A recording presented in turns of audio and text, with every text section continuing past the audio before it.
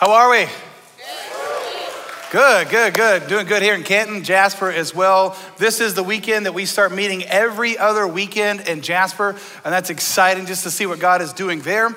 And in the beginning of the year, the new year in 2018, we'll start meeting every week. And so it's just been really amazing to see what God is doing there as a part of our Multiply initiative that we started at the beginning of this year.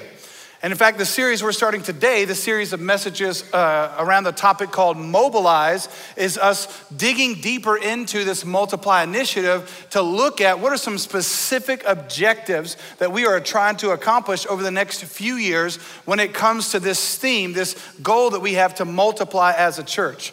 And so I'm so excited, man, and it's hard to understate. I'm as excited as a mosquito in a blood bank, right? Like I'm just excited. That's a good redneck joke for you if you don't know what that is, all right? But I'm really excited. And again, the word excitement, it almost feels like it's too shallow of a word to use because it doesn't always convey the meaning, right? But really, I don't know if I've ever been more excited about the vision and direction of our church. A couple months ago, our pastors went away on our annual retreat and we just prayed and talked about everything that we felt like God wanted us to do and accomplish for the next 2 years. And so this series of messages over the next 5 weeks is going to talk about what we're trying to mobilize our church to. Now, to better understand the definition of that word, what do I mean when I say mobilize? Let me give you the definition of it, all right? It's here on the screen, and this is what the word mobilize means. Mobilize is to organize and encourage people to act in a concerted way in order to bring about a particular objective. I like this definition too. Make something capable of movement. And so the idea of the word means we're trying to organize and encourage people, you might say equip people, to act in a concerted way to accomplish a particular objective. I was talking to a retired colonel in our church earlier today, and he was telling me about this word mobilize and how it's used in the military. It's a very military term. And the idea of mobilize is bringing things together, but he said you never think about mobilizing without also thinking about the word deploying. He said we mobilize people in order to deploy them. And he said that is a military term. And I said, you're exactly right. And that's exactly what we're trying to do as a church. Trying to mobilize people to train them up and then send them out or deploy them. And that's what this whole series is about. So if you have a Bible, go ahead and open it up to Ephesians chapter 4. And if you don't have a Bible, don't sweat it because we've got the verses here on the screen. And if you don't even own a Bible, we would love to give you one for free as our gift to you. Right after the service is over, you can stop by Next Steps and grab one for free. But what I want us to see in Ephesians chapter 4 is this verse. I think it's a key verse on what we're talking about when we talk about mobilize. And when we say mobilize, remember the definition is to try to accomplish a particular objective, what we're setting out to accomplish. And when we went away on this retreat a couple months ago, we laid out 5 objectives as a church that we want to mobilize people to so that we can multiply. And so over the next 5 weeks, I'm gonna be hitting these objectives. I'm gonna hit one today, and then over the next 4 weeks, I'll hit the others. And these objectives are what we're trying to accomplish in 2018 and 2019 as a church. And they've become so foundational for us that we've even reorganized our entire staff around these objectives. Our entire pastoral leadership team now is organized around these 5 objectives. And so we've got these 5 things and we've got a pastor over each one to accomplish them in the life of our church so that we can see these particular objectives accomplished by mobilizing us to accomplish them. And that's exactly what Ephesians chapter 4 says. So let's jump in. We're gonna look at verse 11 and 12 first, unpack it for a little while, and then we'll move on. Ephesians chapter 4, verse 11 and 12 says this, and he, being Jesus, gave the apostles, the prophets, the evangelists, the shepherds, and teachers. Now look at verse 12, I highlighted it, this is important, to equip the saints for the work of ministry, for building up the body of Christ. Now, when it says he gave, again, it's talking about Jesus, and the word gave there means to give as a privilege or to grant or assign a task to benefit others, to grant as a privilege. And so Jesus, who's the senior pastor of the church, not just our church, but every church, it says he gave these 5 groups of people to equip the saints for the work of ministry. And so he gave, and it's a privilege as a pastor and teacher to have been given this ability, this ministry by Jesus. It's a gift. And so really you ought to see it as that, like we're a gift to you, right? And if you don't see that, then we can talk after service. But the point is this, that when Jesus left, when he went back to heaven, he gave leaders in the church to equip people to do what he saved them to do. Now, when it says equip the saints, we're not talking about New Orleans saints here, all right? We're talking about all believers. But there's been kind of this prevailing thought in the church world literally for over 1,000 years. Because when the church was born, when it came together after Jesus ascended into heaven at Pentecost, when the Holy Spirit flooded the earth, the church was born. They were being mobilized to multiply because Jesus told them in Acts 1:8 to go into the ends of the earth, literally to move out, to multiply. That was their command. But around the 300 AD, a couple hundred years after that, when Constantine became emperor, he was saved and he baptized the whole Roman Empire and he created the Catholic Church. From that point until about 1500 AD, there was kind of this prevailing thought that you had to leave the work of ministry to the professionals, to the pastors, to the priests, to the teachers. And in fact, during that time, and this is like a foreign thought to us, they didn't even have printed Bibles because the printing press was not invented until the 16th century. And when the printing press was invented, the very first book they printed was the Bible. And that's what the word Bible means. It means book. And at that point in time, this revolution happened, where now they're trying to get Bibles into the hands of people. And so for about 1,200 years, the thought was, no, you don't need a Bible for yourself. You can't think for yourself. You can't be equipped to do the work. You got to come and see us do the work, the professionals, kind of the priests, and we'll do the work, and you come and support that.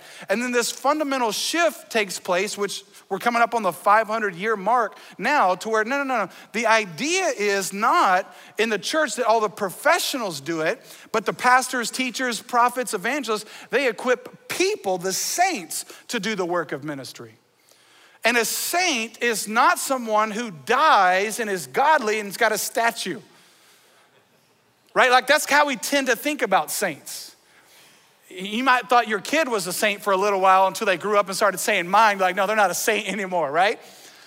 But sainthood is something that happens after somebody dies and kind of the prevailing thought. But that is not what Paul says here. He's not saying, hey, equip those that have died to do work. Well, that would be crazy. So who are the saints?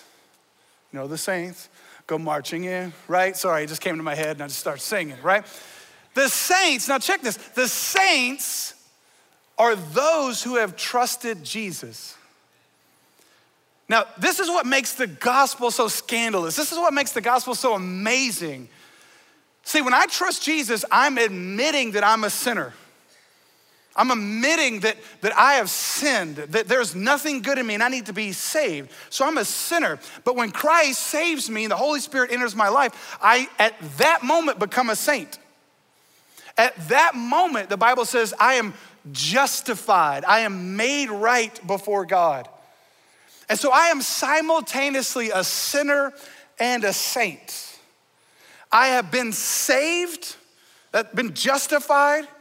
I've been made perfect before God. I am right before God. But the Gospels also say that we are being perfected. That's called sanctification. So you got justification, it happens instantly. I am made a saint. And this is what makes the gospel so amazing. So when God sees me now, he doesn't see my sin, he sees the perfection of Jesus. He says, oh, that dude's perfect. That dude is a saint. Now, I know that's a foreign thought to us. You're like, no, you're not a saint. No, I'm admitting I'm also a sinner. But in God's eyes, because of the sacrifice of Jesus, I have been made perfect. I am a saint. I am pure. And so when the Bible says equip the saints for the work of ministry, what he's meaning here, what Paul's getting at is, listen, that's anybody who's trusted Jesus. Anybody who has trusted Jesus, the goal of these apostles, evangelists, prophets, shepherds, and teachers is to equip them, empower them to do the work of ministry. Now, this word equip means to reach the fullness of. Again, you think about the idea of mobilize. We are mobilizing, we are training you, and then deploying you. And when I was talking to this colonel, he's talking about this military term. Everybody in military terms understands that. Everybody that signs up, that enlists, understands that they're gonna be trained and deployed. They're gonna be mobilized and sent out. But I said, it's so sad that is not how we think about church. We don't think about church in those terms, that we're here to be trained up and sent out. But that's exactly what Paul says. To equip the saints for the work of ministry. See, our job as pastors, teachers, evangelists is not to do the work. We are not professionals. And you don't have to hang with me very long to realize, I know that. But our job is not to do it, but to equip and empower you to do it. Now, before you think this is some kind of Ponzi scheme where we're like, I see what you're doing, pastor. We're paying you to pastor us and you're gonna equip us to do the work that we're paying you to do. Well, that sounds like a grand plan for you, right? No, that's not what we're saying here.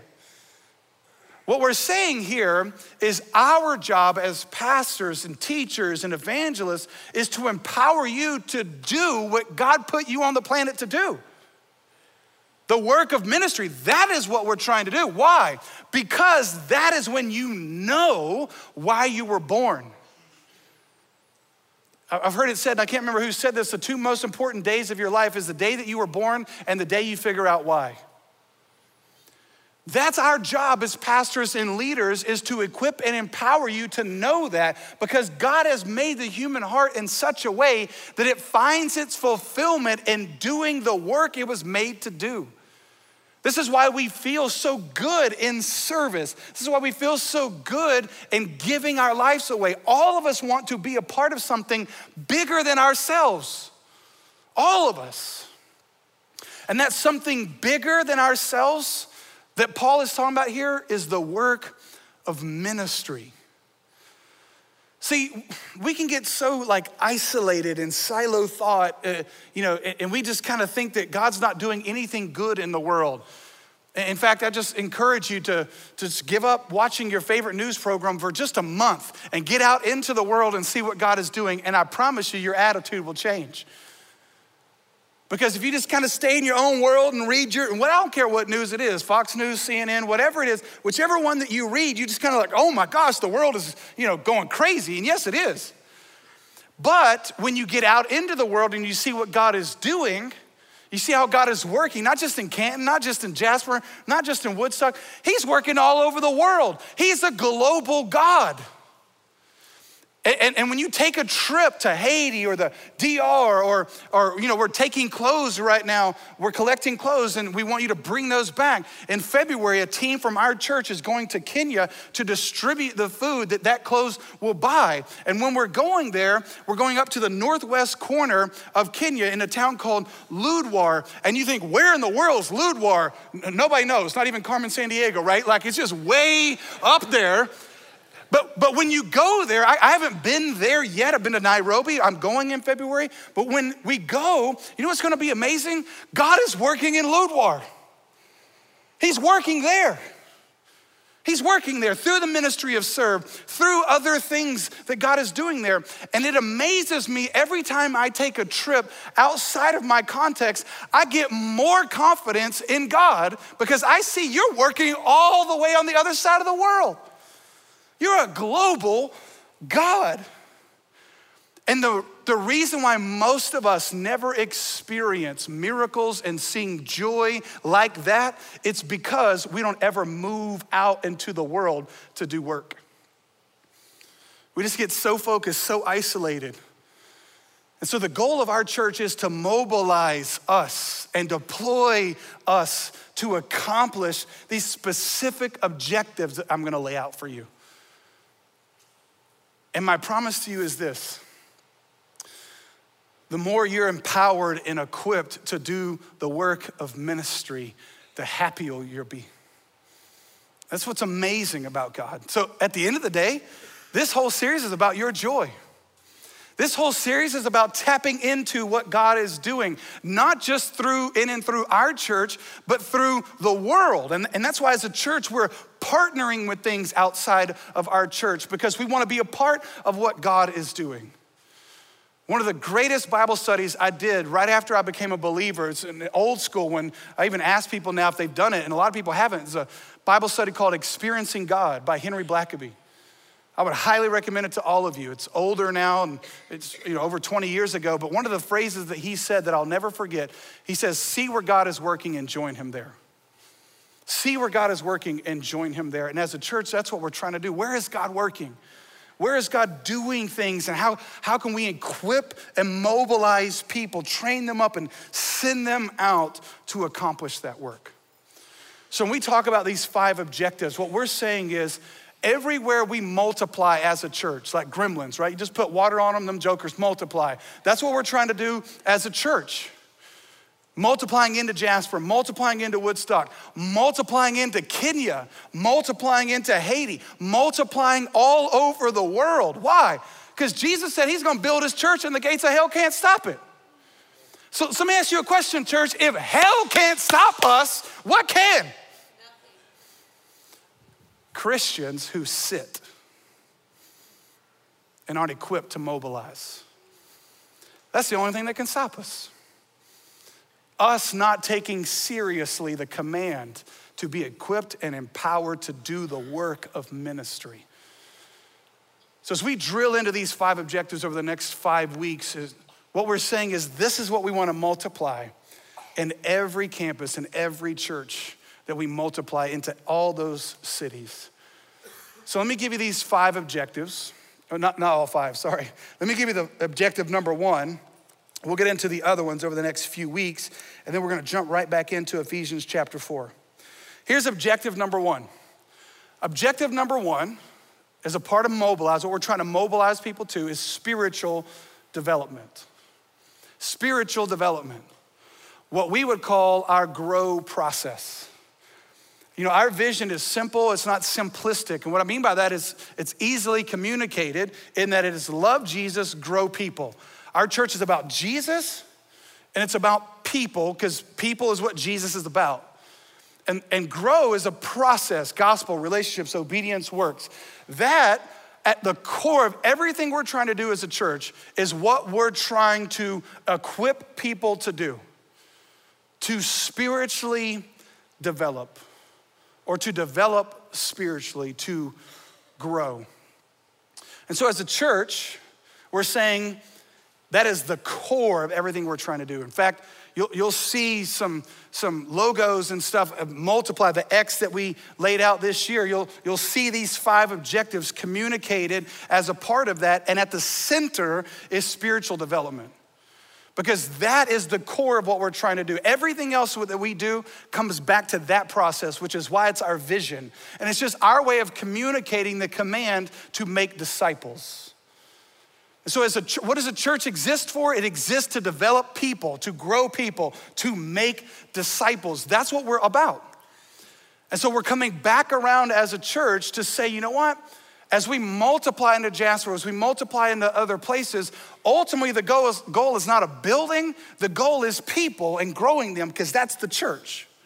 It's spiritual development. Now jump back into Ephesians chapter 4. Amazingly, verse 13, the verse right after verse 12, it goes 12, 13, really hits at this. And what's amazing to me, it's one long run-on sentence. And I write things a lot here for letters and stuff that go out, like our quarterly giving statements are going out this week, and I write a letter for that, and I just don't like writing. And every time I write run-on sentences, and Barb and other people correct it. I'm like, listen, I'm just trying to be biblical because the Bible has long run-on sentences, right? And this is one of them. Look at verse 13. A little tongue in cheek there. Barb's like, no, you need to be, correct, right? And so look at verse 13. It starts as a continuation of verse 12. That's why it's not capitalized.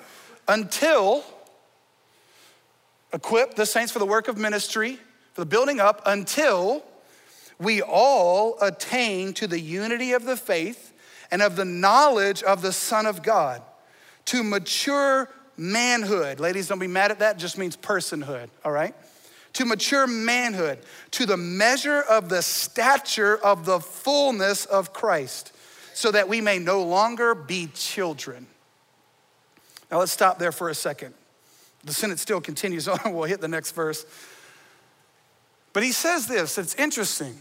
It says, until we all attain the unity and the knowledge to mature manhood, listen to this, to the measure of the stature of the fullness of Christ. 3 ofs.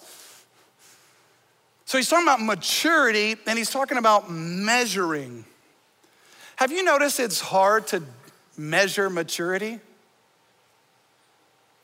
Now, it's not hard to measure physical maturity. When our kids are born, when my son was born, he was 2 weeks early because he was born at 7 pounds, 3 ounces, and they said they gain a pound a week their last few weeks. So we took that joker early, right? And so he was 7.3 pounds and 21 inches long.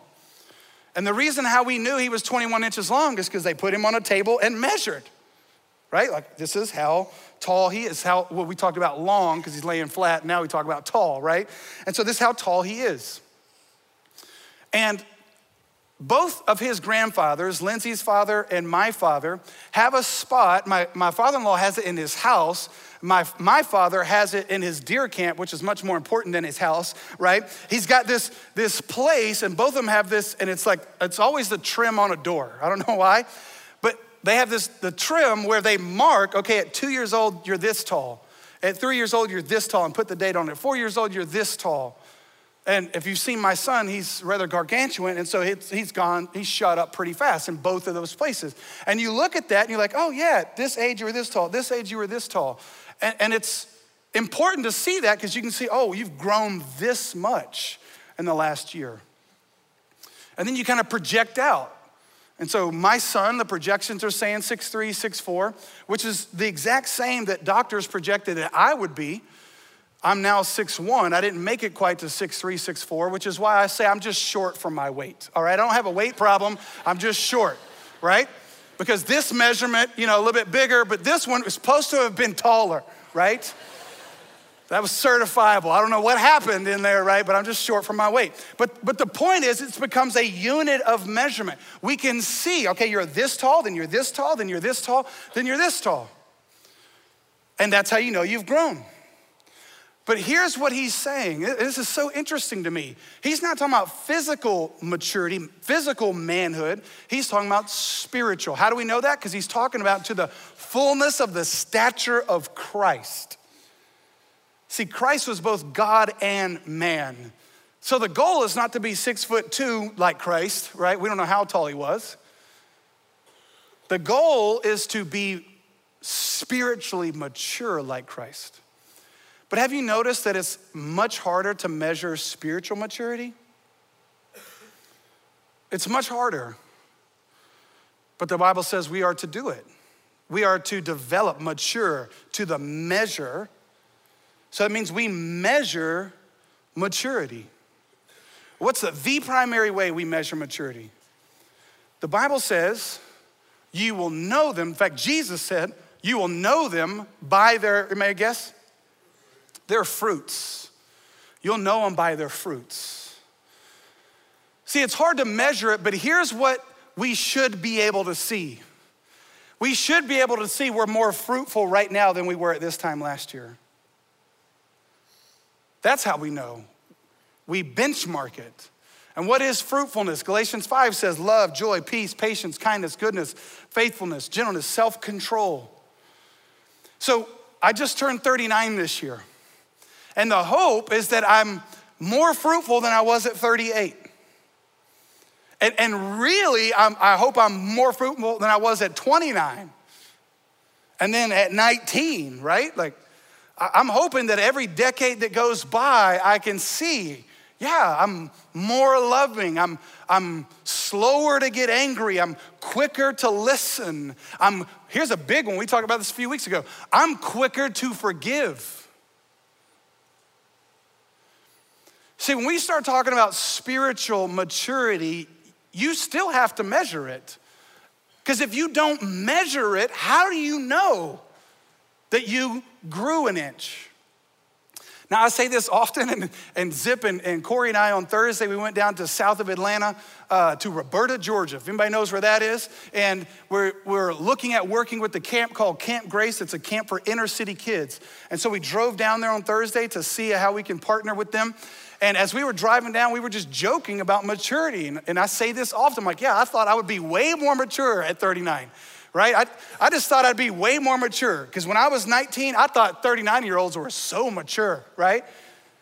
Let me say it to you like this. When I did student ministry, I was like, oh, I can't wait to be with adults. They're so much more mature.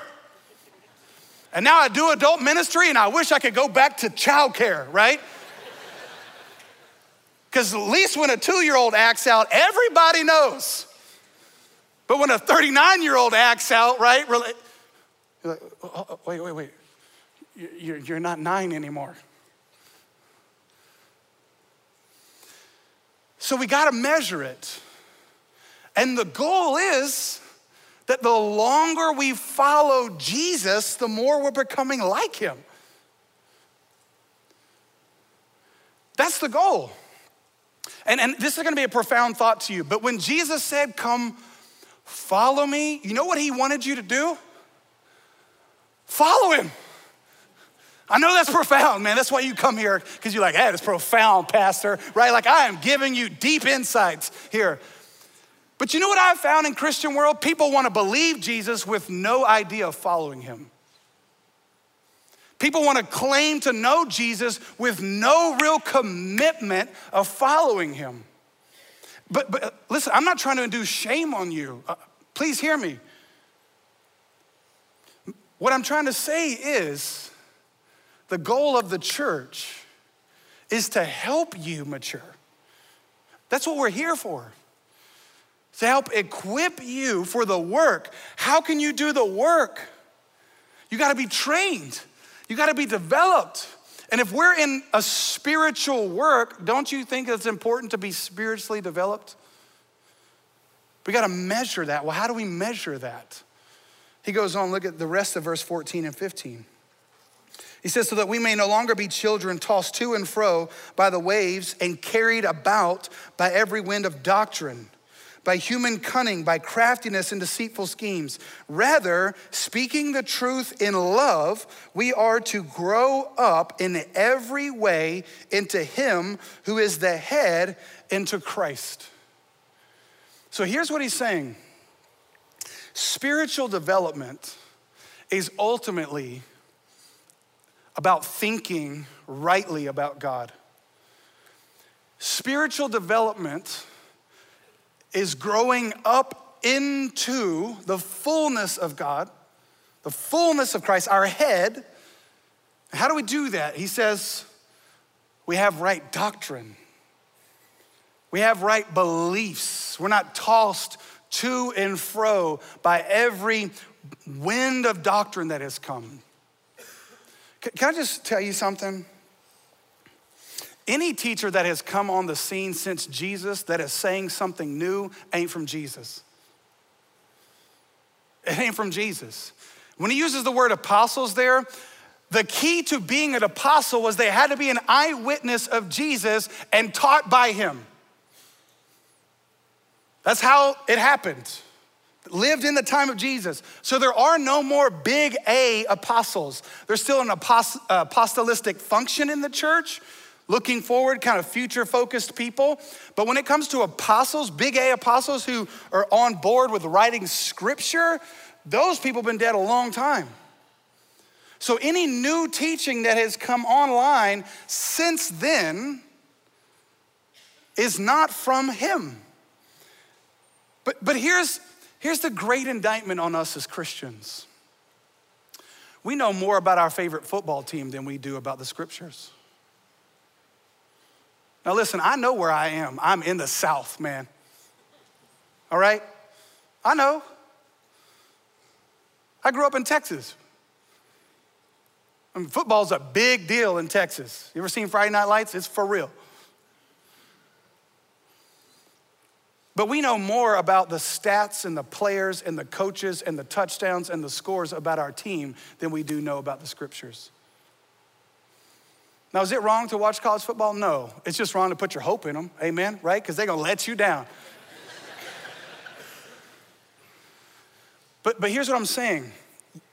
We've got to have a commitment to think rightly about God. How do we think rightly about God? We know his word. We're not tossed to and fro. See, what's happening here in America is people are believing that the Bible says something that it doesn't actually say. And this is happening in churches. Fundamental orthodox beliefs that have been sincerely held beliefs for almost 2,000 years. People are saying that, that's not what it really meant. And if we're not developing spiritually to know, see, Jesus said this, my sheep follow me. Why? Because they know my voice. They know my voice. Let me ask you a question. Do you know his voice? When he speaks, can you say, that's my shepherd? You say, how do I know his voice? You know this book. It's amazing. This book has words in it. And those words came from the one who spoke them, which was Jesus, and they just wrote them down. So when you read those words, you're reading the words that came out of the mouth of your Savior. And so when you read that, you will know his voice. You will recognize it.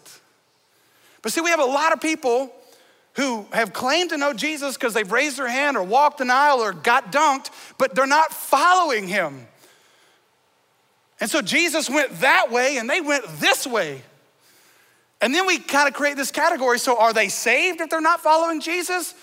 To which I would tell you, I don't know. I don't know. We've created this weird dichotomy that we can know Jesus and not follow Jesus and feel like we're saved. You know what the Bible says? You'll know them by their fruit. So if a seed goes into the ground and it never grows fruit, it's either one of two things. You're bamboo and you're taking a while, right? You know the bamboo, you plant it in the ground, don't see nothing for I think it's 6 years, and then like 60 days, they grow 60 feet or some junk like that. I'm not a botanist, so don't hold me to those numbers. But the point is this, it may take a while, but at some point, you're gonna see some growth. And so I would just rather not play with fire and be like, oh, I love Jesus and not follow him. I would rather, no, if I love Jesus, I'm gonna follow him. I'm gonna do what he says. And how am I gonna do what he says? I'm gonna know what he says. See, the job of the church is to equip you to develop spiritually, to grow, so that you're not thrown around by every wave that comes, every new form of teaching, this wind that's like, woo, isn't this awesome? Just give it about 20 years and see if that's what we still believe. Because if you found that to be true, I got this new teaching, and then about 4 months later, it's done. Well, thank goodness I didn't jump on that bandwagon. Why? Because what's been written in this book has been the same for thousands of years. And here's the thing, no matter what our society says, when we're dead and gone, it's still gonna mean the same. The difference is, are we gonna believe that it has the power to grow us? See, Jesus in Luke 8 talked about the parable of the soils. I think it's more a parable of the seed, because the point is the seed went in and the seed grew fruit. And so what we're dealing with here, the power of God purchased on the cross by Jesus, that when you get saved, the Holy Spirit enters into your heart, and then he starts making some changes, and things start growing, and you start maturing, and before you know it, you're a foot tall, and 2 feet tall, and 3 feet tall, and now you're not getting as bitter as you used to. Now when someone, is mean to you, you're more loving to them, you're more forgiving to them. You're not so quick just to let cuss words fly out of your mouth. You're quick to forgive. You're quick to give. You're quick to serve. You're quick to pull over and help someone in need. You see what I'm saying? It's measurable. You can see, man, I am, and this is the greatest truth of Christianity. I am not what I'm going to be, but thank God I'm not what I used to be. And listen, I thought I'd be more mature at 39. But you know what I can say? I'm not as immature as when I was 13.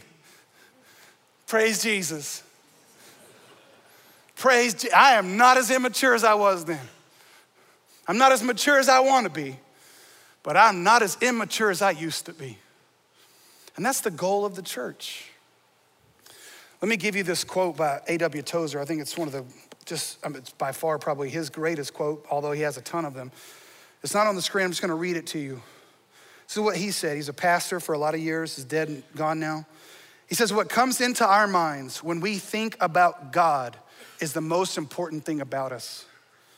The history of mankind will probably show that no people have ever risen above its religion, and man's spiritual history will positively demonstrate that no religion has ever been greater than its idea of God. Worship is pure or base as the worshiper entertains high or low thoughts of God. For this reason, the gravest question before the church is always God himself. And the most portentous fact about any man is not what he at a given time may say or do, listen to this, but what he in his deep heart conceives God to be like. We tend by a secret law of the soul to move toward our mental image of God. This is true not only of the individual Christian, but of the company of Christians that composes the church. Always the most revealing thing about the church is her idea of God. More importantly, what I want people to say about Revolution Church is not that it's big, it's not that it's growing, it's not that it's fun, it's not that it's cool, but they think rightly about God. That is the most important thing about us as people and about us as the church, is to worship God rightly. That's why we do these worship nights. This is why we've got one coming up next Saturday. I would highly encourage you all to come. Jasper and Canton, come next Saturday night. Let's worship God. Let's think rightly about him. And so as we develop this kind of spiritual life, this process of becoming more and more like Jesus, we will see change. Why? Because he makes it grow. Let me give you this last verse and we'll be done. Verse 16. It says from. The word there from is a preposition of source. If you around here a lot, you know I like prepositions. From whom the whole body, joined and held together by every joint with which it is equipped, when each part is working properly. Now listen to this, I love this. Makes the body grow so that it builds itself up in love. I love this. From, preposition of source, the head, Jesus. See, the head is what makes things grow. We know that, physically speaking. The head, the brain, is what controls all of that. And what the Bible is saying is the head is Jesus himself. And so Jesus is gonna make things grow. You know one of the things that I love the most about the gospel? One, obviously, that I'm in right relationship with God and I will see him. But you know the other thing that I love the most, which makes Christianity utterly different than any other religion in the world, is that he's gonna make it happen in my life. The beauty of the gospel is not just that he saved me, but he is sanctifying me. When Jesus in Matthew 4 called his first disciples, he said, come follow me and I will make you into fishers of men. So let me ask you a question. Who does the making? I was a softball man, come on, in Jasper and Canton. Who does the making? I just told you who, Jesus, all right? Jesus said, come follow me and I'll do the making. See, here's the awesome thing about following Jesus. You just follow him, you stay near him, and he will make you to be like him. All we gotta do is follow. All we gotta do is hang with him. All we gotta do is stay in his word. And as we do that, he will make us. See, the problem with a lot of us is we try to make ourselves and we can't. But here's the amazing thing, God never asked you to make yourself. He never asked you that. He just said, you abide in me and my word abide in you and you will bear much fruit. So the good news when it comes to spiritual development is you just hang with Jesus and he'll make you more like him. He is the one who does the making. He is the one who does the growing. Paul said in 1 Corinthians 3 that he planted, Apollos watered, but God gave the growth. So let me ask you a simple question and we're done. Where are you in the process of spiritual development? Where are you? Have you even trusted Jesus yet? Man, that is step one. You can never grow fruit if the seed hasn't gone in.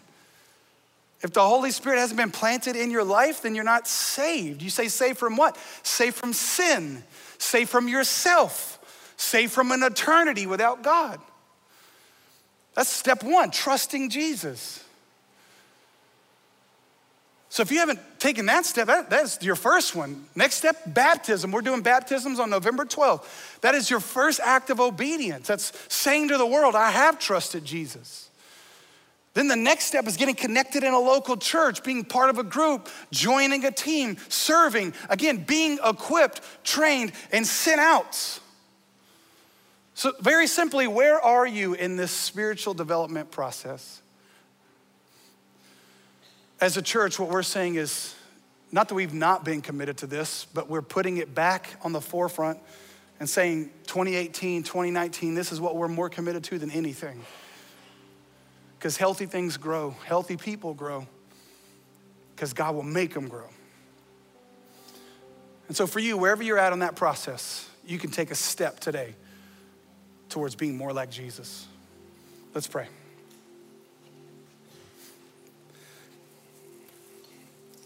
Father,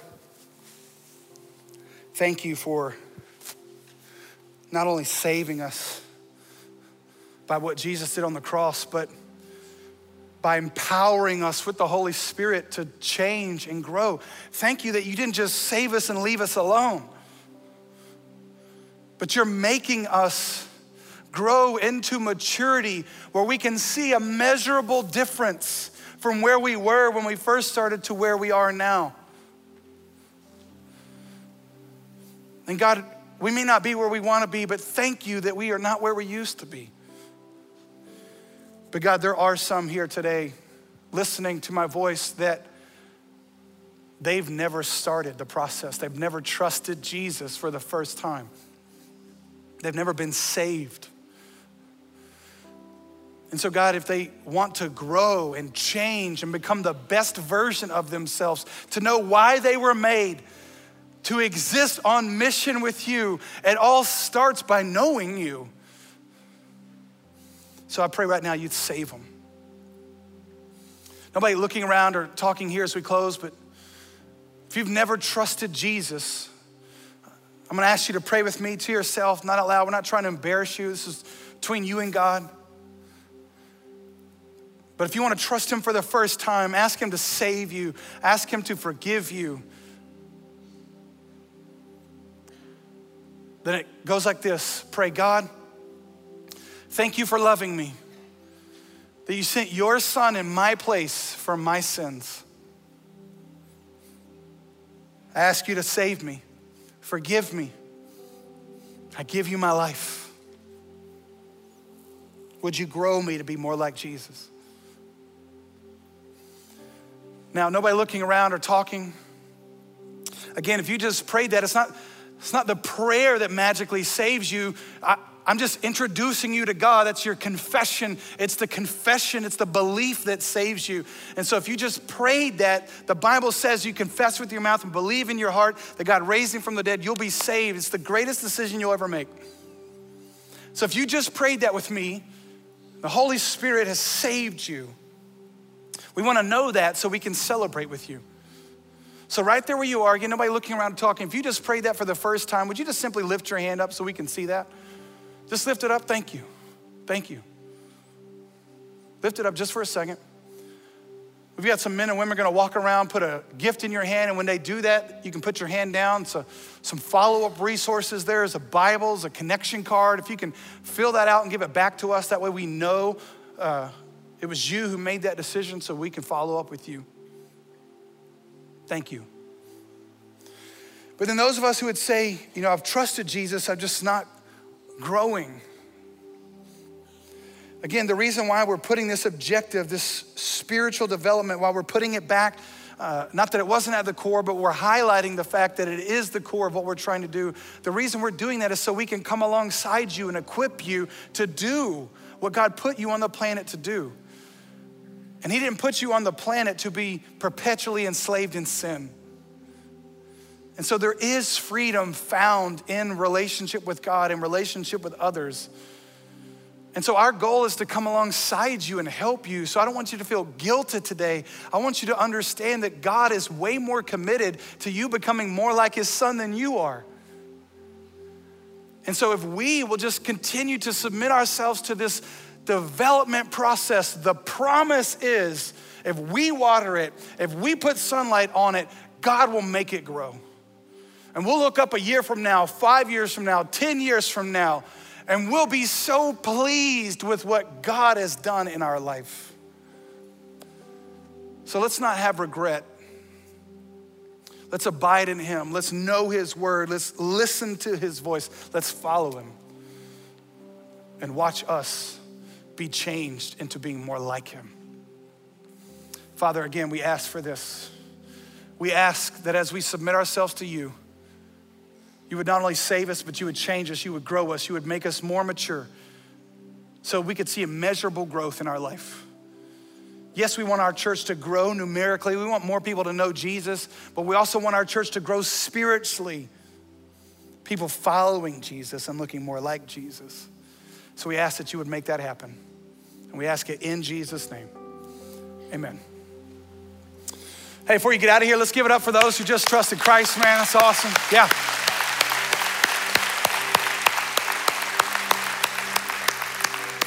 So exciting, and I'm telling you, like I said, I was excited about what God's gonna do through Mobilize. So make sure, as best as you can, for the next 4 weeks, be here as we talk about these objectives that we're trying to accomplish as a part of our Multiply initiative. And as always, if you need prayer or somebody to talk to you, we got response team people, men and women that would love to pray with you, help you with anything that we can, all right? We love you. We'll see you next week.